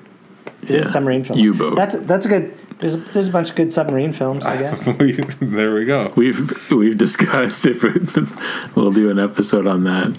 K-19, The Widowmaker. Oh, there's lots. I worked on that film. No, really? Yeah. Give us some behind the scenes. Is Harrison Ford's accent as bad as it appears? When I worked on the film, though, I worked on it when it was in Toronto. Right. Catherine Bigelow. Catherine Bigelow. I had to pick up Catherine Bigelow from the airport one time. Really? Yeah. But I didn't know who she was back then, like, honestly. Right. I didn't really know she was married to James Cameron, all that stuff. Who knew? All I remember is that Liam Neeson, obviously, and Harrison Ford were in the film. But when I was there for a whole bunch of pre-production work before they went to Russia to film the parts in Russia. And then they were obviously filming some stuff in studio in Toronto. So I saw the submarine set they were going to do. But before they started production, I believe I got offered a job on another show, or I went to work on a cruise ship, one of the two. You are a man of the world. You really are a celebrity. Yeah. I wouldn't say that, but I did work on cruise ships. And I never caught a virus on the cruise ships, so it is possible to work on them and not get. But right. That industry's in trouble now. Yeah. But I digress. I know. I'm definitely looking forward to all these vacation deals after this thing I do know. So, through.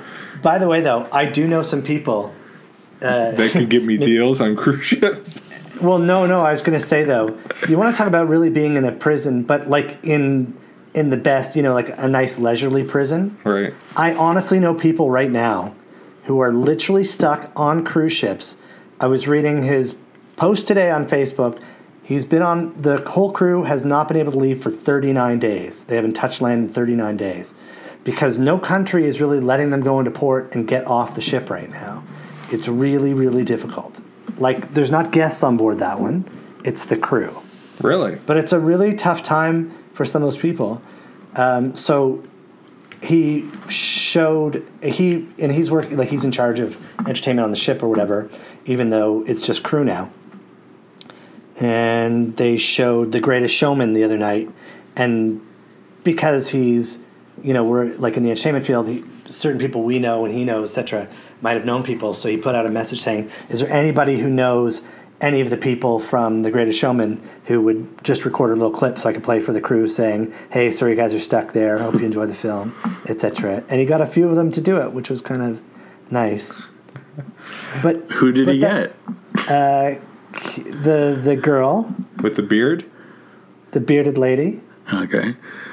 And then two other guys that weren't as big in the film. But they tried to get Hugh to do it.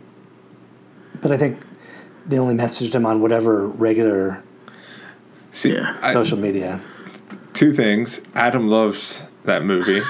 But I feel bad because, I bet you Hugh Jackman would do it. I bet you it never even got through to him. Oh, I know. That's what I'm saying. That's the thing where there's all these people that, all these walls up for people. And I hear stories about, Jay Leno and even, what's his name? Groundhog Day. Bill Murray? Bill Murray, where it's just Bill Murray doesn't have an agent. He has a phone or a fax or something, and it's just phone me. I'll decide. Or Jay Leno is just yeah, we'll just do it. Right? And he's cuts out the middlemen, where it's just people protecting them, where it's just all these favors that if they are nice people, like Hugh Jackman, what's he doing? If he's in isolation, he would 100% do it, right? Why not? 30 seconds of his time. Except it depends on how many people are asking him, though. Right. There could be that's true too. There could be hundreds of requests on a daily basis. Oh, my kid is sick in the hospital. Can you record this for him? And he probably would, right? If he was in the right situation. But it's there's a lot of people asking for that stuff. Nathan believes that the best song is the first song in the movie, like the one that plays at the beginning and the end. And he's 100% wrong because all of them are good. This is The Greatest Show? Yeah, and the screaming. I like scream singing sometimes, like Bon Jovi. He's a scream singer. I mean, it's a good song. Nathan, I'll tell you this. It's a good song, but the two best songs in the film, hands down, are Come Alive, which is just an amazing I can honestly say I've blocked it out. And then okay, well, Adam, you back me up. It's a good thing you own it because you need to watch it again. I know. I was almost forced to watch it again. It's so good. The second song, though, that's amazing in it. And as soon as I heard it, I knew they were going to turn it into a Broadway musical, which I'm sure they are working on if they haven't done it already. I can't remember now. But 100% it's going to be turned into a Broadway musical. It was that second song where it's Zac Efron and Hugh Jackman and he's convincing him to. Although the song name escapes me right now. Yeah. It's called Bigotry is Bad. The Other Side, I think.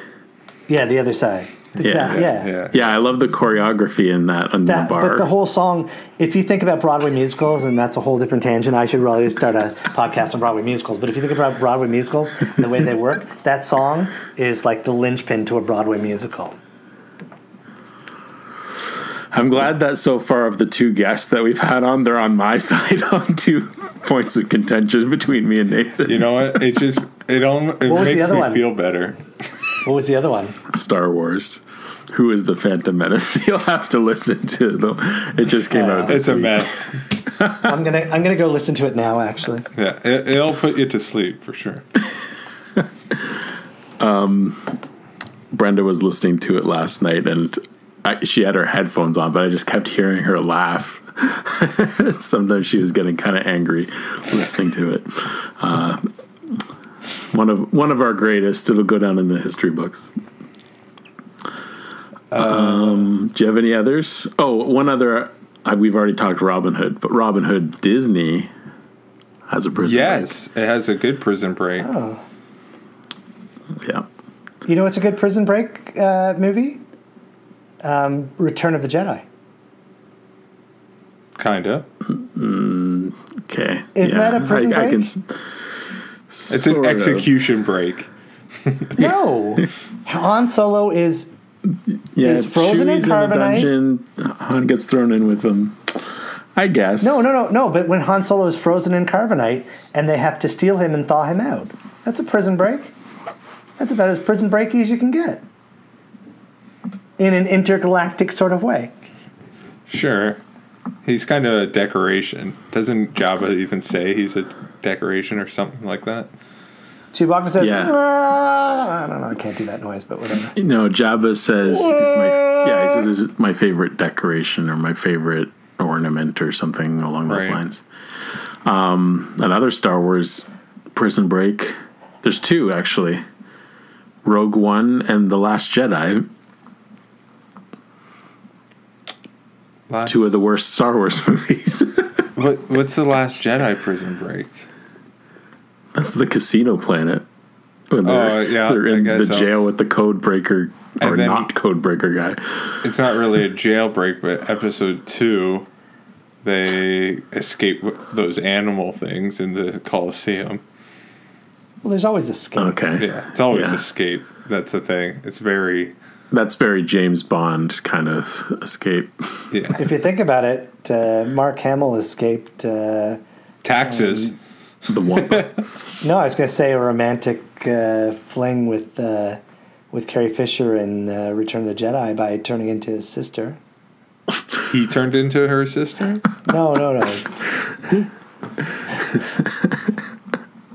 But she always knew. Like, let me question. Do you think that George Lucas? There can be almost no way that George Lucas had planned that ahead of time, where they were going to be brother and sister, right? He says he did, but I don't believe it. Okay, but how could he? They would have never made that whole thing happen. But I will say, in his defense, or whatever you want to call it, it really has nothing to do with A New Hope. It's all an Empire. They kiss an Empire, and then Yoda says, no, but there is another. So it's in the single movie that the weirdness, that like the weirdness of the brother and sister thing is like put to the top, but then it is mentioned in that movie. So unless that there is another was not decided to be her yet. Yeah, that's the only thing. That's possible. Although people say that at the end of Empire, she's using the Force to find Luke. Well, I think she is. He's using it for sure. What's the Force? Never mind, just kidding. I was a Star Trek guy. It's your midichlorian count. How many parsecs away is that from... Are you a Star Trek guy? Oh my gosh. Dude, I just rewatched Star Trek Discovery the other day for a second time, and it only came out like last year. It was so good. Remember that guy that I showed you where he's doing all the Star Wars reviews, and he had the voice? Like, Star Wars The Phantom Menace is the worst thing since my son. Remember that stuff? It sounds familiar, but I don't remember you showing it doesn't matter. He's going to do a whole review on the new Picard season. So, we watched that at the tennis tournament, right? You showed me at the tennis tournament? Yeah. Everything I show you is at the tennis tournament. We see each other once a year. Yeah, for you, Nathan, you're always going to bring up Star Trek episodes, kind of like Mike from Red Letter Media. Right. I think you've already done it, saying there's an episode where this happens. I'm not even that big of a Star Trek fan, though. But you've seen them all multiple times. I have to ask you, you guys did a time travel podcast? Yeah. Yeah. Did you talk about Star Trek? Well, we haven't 4? recorded it yet. Time travel joke for you there. Get it. Did you guys talk about Star Trek 4 in it? I might have. I'm sure Star Trek was brought up a few times because even the reboot series we discussed a bit. So yeah, Wrath of Khan and Star Trek 4 Voyage Home, right? Yeah. Is my favorite for sure. The one with the whales, Adam. That's like my least favorite, just because like taking place on modern Earth, looking for whales was just like, what is this? You don't like it? No, I do like it. I like them all, but it's good stuff. It's not my favorite one. Nothing will ever beat Star Trek 2 for me, really. Except the new films are so good. At least the first one was. I like the third one better than the second one, actually. The third one did feel like an episode of Star Trek. Like, I really love original. The setting of the end, where like that space station is insane with the gravity. Are we talking about the new ones? Yeah. Yeah. No, I forgot about that part. I was just thinking of when they're on that one planet. Yeah, I like that too. I like it. Is that a prison? They're trying to break people out of somewhere? But, okay, so you guys probably aren't as big a fan of Star Trek as I am. You for sure not, Adam. But Nathan's close. Wait, who likes Star Trek? Nathan, you like Star Trek though, right? Yeah, I like it. I like it. I've watched Next Generation when I was younger, and like Deep Space. I was a massive fan. Massive fan. Have you talked to Ben about this? Star Trek? No, probably not. Maybe. He's a big Trek guy. But I was sort of like, how can you redo it with these different guys? And so I thought this is going to be like kind of meh, like a remake of it. I will say this though, J.J. Abrams was brilliant in his inception and follow through of his idea to have a whole new reboot, but keep true to the original characters by doing the time travel thing. And how it changed in the timeline. That was incredible. I don't disagree. I like it. I just don't think... I think they're excellent first-time watches. It's just like the second time, it's like you get the J.J. Abrams problems of he's very good at like fast-paced and setting things up and go. But then it's just like as soon as you sit back and like, oh, this doesn't make any sense. Are you still recording, Brad? By the way? Oh, no, it ended like 2 hours ago. Oh, okay. Yeah, no, it's still recording. Well, that's fine. It'll be awkward then.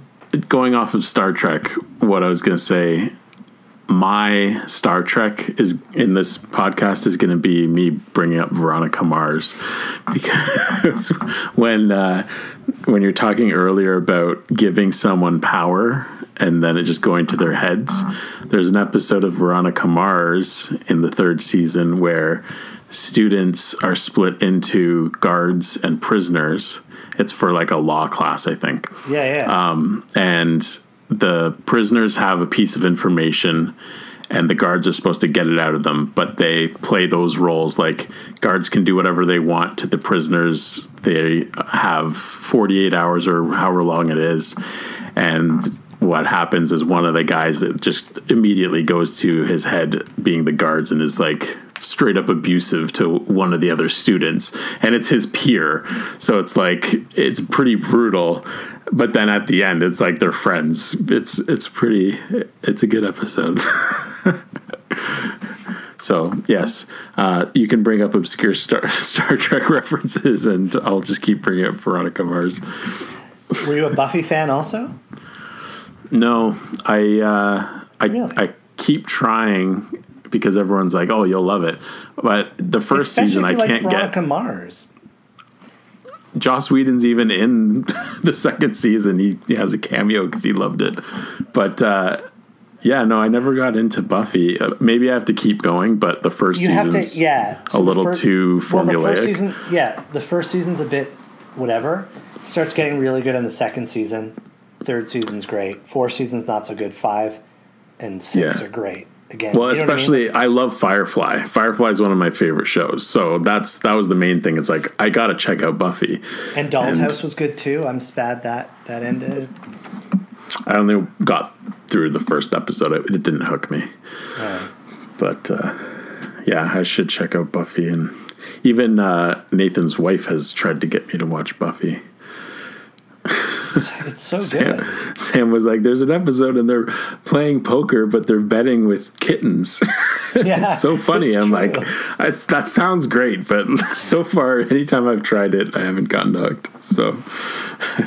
It's just, it's cleverly written. Yeah, snappy dialogue. Hard pass. You'll stick to your prison rape. Well, there's some prison scenes in Buffy, so you might like it. There we go. Do you have any other prison movies, Nathan? No, but did we mention the 10 Commandments? Did someone say something about that today? You mentioned Ben-Hur earlier. Okay, Ben-Hur, yeah. I was just looking at my shelves and everything, and then it's like the Exodus, Moses, that's the ultimate prison escape. Well, they're not really escaping. Right. Leaving.